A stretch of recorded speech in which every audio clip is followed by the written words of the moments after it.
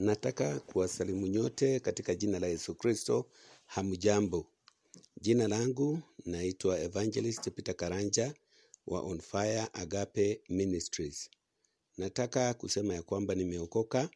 Yesu Kristo amekuwa Bwana na mkombozi wa maisha yangu. Nataka kushukuru Mungu sana kwa kunihifadhi mpaka siku ya leo ili niweze kulileta neno la Mungu kadri ya mapenzi yake. Jina la Bwana lisifiwe.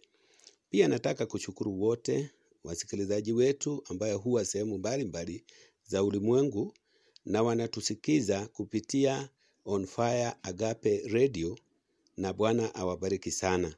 Najua kwamba si bure, hili neno ni la Mungu, hili neno lina nguvu zake, hili neno linabadilisha, hili neno linatia watu moyo katika jina la Yesu Kristo. Nataka pia kushukuru wadhamini ambaye wanahakikisha ya kwamba neno hili linawafikia wengi katika ulimwengu kwa sababu ya ufalme wa mbinguni. Jina la Bwana lisifiwe. Pia nataka kushukuru watangazaji ambao huhakikisha ya kwamba neno hili linawafikia watu katika njia iliyo sawa. Jina la Bwana lisifiwe. Siku ya leo nataka kuwakaribisha katika neno letu la siku ya leo, lakini kabla ya hapo kuna jambo ningependa kuomba au kufahamisha wale ambao ni wasikilizaji wetu na wale ambao tuko pamoja katika ministry hii. Ni ya kwamba kuna rafiki moja wa president wetu Samuel, ambaye pia anajulikana kama Samuel, na amekuwa Elbagon kwa muda na amekuwa ameugua kwa muda sasa.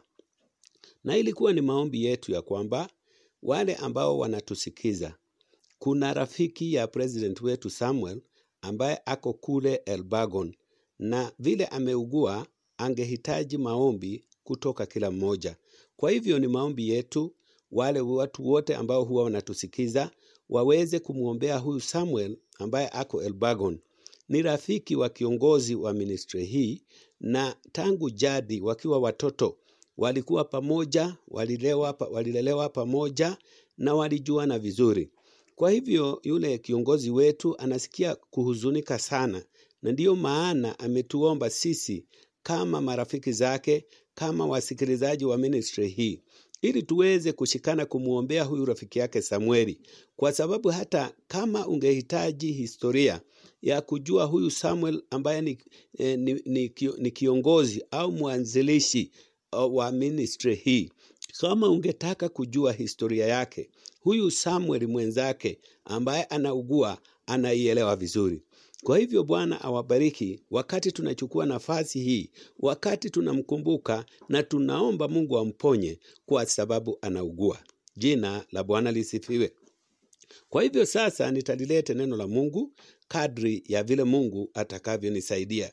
Na siku ya leo nitalete neno ambalo kichwa chake ni ya kwamba ni kubomoa vikwazo au breaking the barriers. Jina la Bwana lisifiwe. Kuna jambo au mambo huwa yanakwama au mtu anafikiria ya kwamba hawezi kutoka sehemu moja mpaka sehemu nyingine kwa sababu ya pingamizi nyingi ambazo anakutana nazo. Kuna vikwazo mingi katika dunia, kuna vikwazo mingi katika maisha ambayo yamezuia watu kuendelea. Jina la Bwana lisifiwe. Lakini sio hivyo ilivyo, kwa sababu ukiwa na Yesu, kwa sababu Yesu alipokuja katika ulimwengu, yeye alibomoa vikwazo vyote, alibomoa vizuizi vyote, na njia ikapatikana ambayo ya ushirika tena ya mwanadamu na Mungu. Jina la Bwana lisifiwe. Hata wakati sisi tulikuwa hatuna tumaini, wakati mwanadamu alikuwa hana tumaini, wakati alikuwa ametengana na Mungu, Yesu Kristo mwana wa Mungu kupitia damu yake, kupitia kifo cha msalaba, akakibomoa kile kiambazi ambacho kilikuwa kimetenga watu.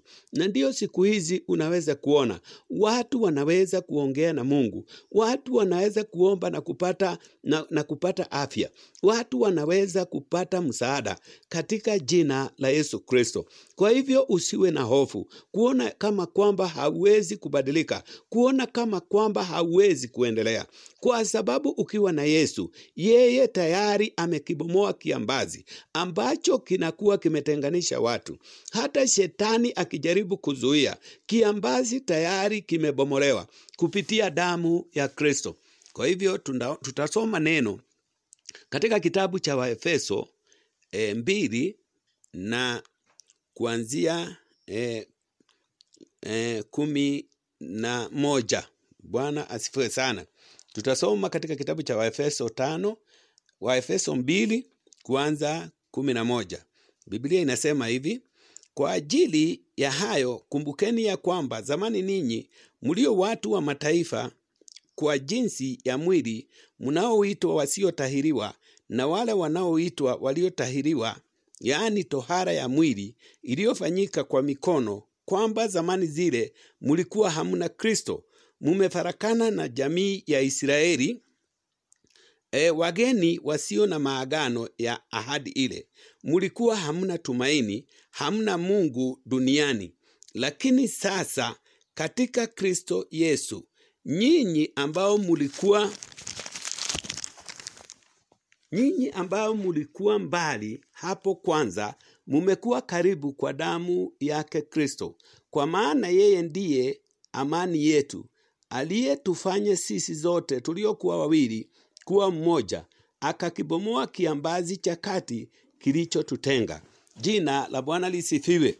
Kwa hivyo chochote ambacho kimekutenga, chochote ambacho kilikuwa kimetutenga na Mungu, Yesu Kristo mwana wa Mungu alikuja na kukibomoa kile kiambazi. Hata wakati tulikuwa tumefarakana, wakati tulikuwa tumetengana na wana wa Israeli, Biblia inasema yeye akakuja akakibomoa kile kiambazi. Sasa tunaweza kubarikiwa. Sasa tunaweza kurithi ufalme wa mbinguni. Sasa tunaweza kuongea na Mungu. Sasa tunaweza kupata chochote kutoka kwa Mungu. Sasa tunaweza kuendelea. Sasa tunaweza kuona vizuri. Sasa tunaweza kuwa na amani.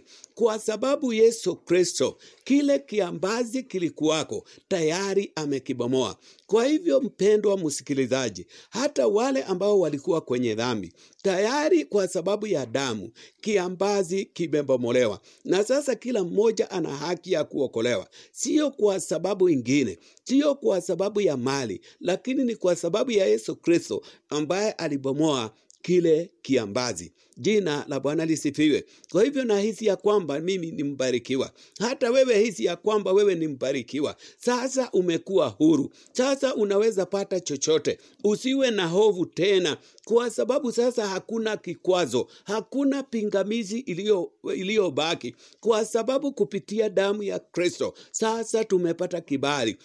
Kiambazi kimebomoka katika jina la Yesu Kristo. Kwa hivyo siku ya leo nataka kutangaza ya kwamba hata baraka zetu tayari tunaweza kuzipokea, kwa sababu sasa hakuna kiambazi, hakuna kikwazo. Sasa Mungu anaweza kutubariki. Tunaweza kuongea na Mungu kupitia Yesu Kristo aliyemwaga damu msalabani, na tumepata uzima wa milele kupitia kifo cha msalaba. Bwana awabariki na awatende mema. Hebu tuombe. Baba, katika jina la Yesu Kristo, tunakushukuru Mwokozi na tunakuabudu. Tunasema ni asante kwa sababu ya siku ya leo, kwa sababu tumeelewa ya kwamba sisi ni huru sasa, kwa sababu tunaweza kubarikiwa kupitia kwako Kristo. Jina lako litukuzwe na liinuliwe. Asante Mwokozi kwa sababu ya wema wako. Ukasaidie ambaye ni msikilizaji wetu, ambaye amefikiria ya kwamba yeye hawezi kuendelea, ajue ya kwamba kiambazi kimeshabomolewa katika jina la Yesu Kristo. Baba, ninakuja mbele zako kwa sababu ya ndugu ambaye anaitwa Samueli, ambaye anaugua kule Elbagon. Baba, ukamponye Yesu Kristo. Umesema kuponywa ni mkate wa watoto. Ukamponye Samueli ili ya kwamba akarudiwe na afya yake katika jina la Yesu Kristo. Mambo yote ninaweka mikononi mwako, nikijua ya kwamba umesikia. Katika jina la Yesu Kristo naomba na kuamini. Amen. Yeah,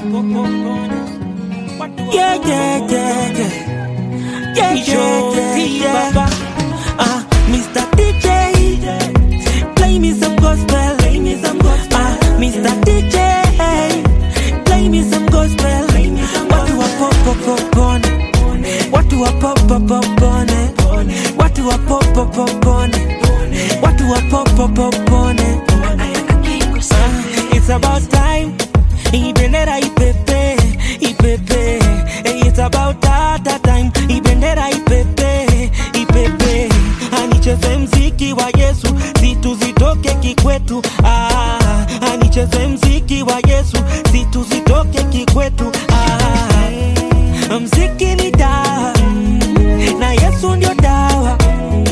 Mziki wa Yesu, mziki wa power. Mziki ni dawa, na Yesu ndio dawa. Mziki wa Yesu, mziki wa power. Mr. DJ, play me some gospel. Mr. DJ, play me some gospel. Watu wa popone, watu wa popone, watu wa popone, watu wa popone. Watu wanapitia maneno, icheza watoe mameno. Watu wanapitia maneno, icheza watoe mameno. Na wasanii atuimbe tuinue jamii. Na wasanii atuimbe tuinue jamii. Na mziki wa Yesu aturudishe watu kwa Yesu.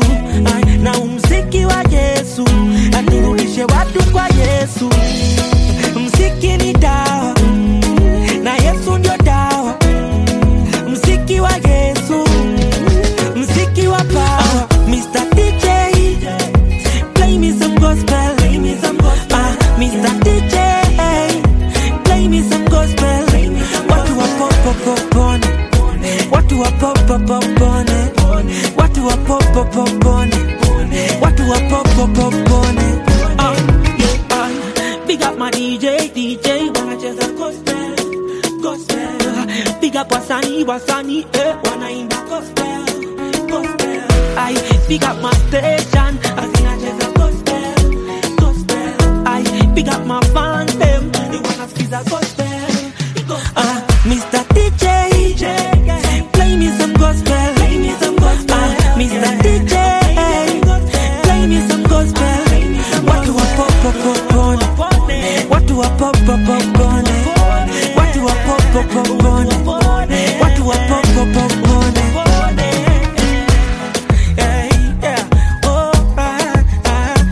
Icheza gospel nana, icheza gospel nana.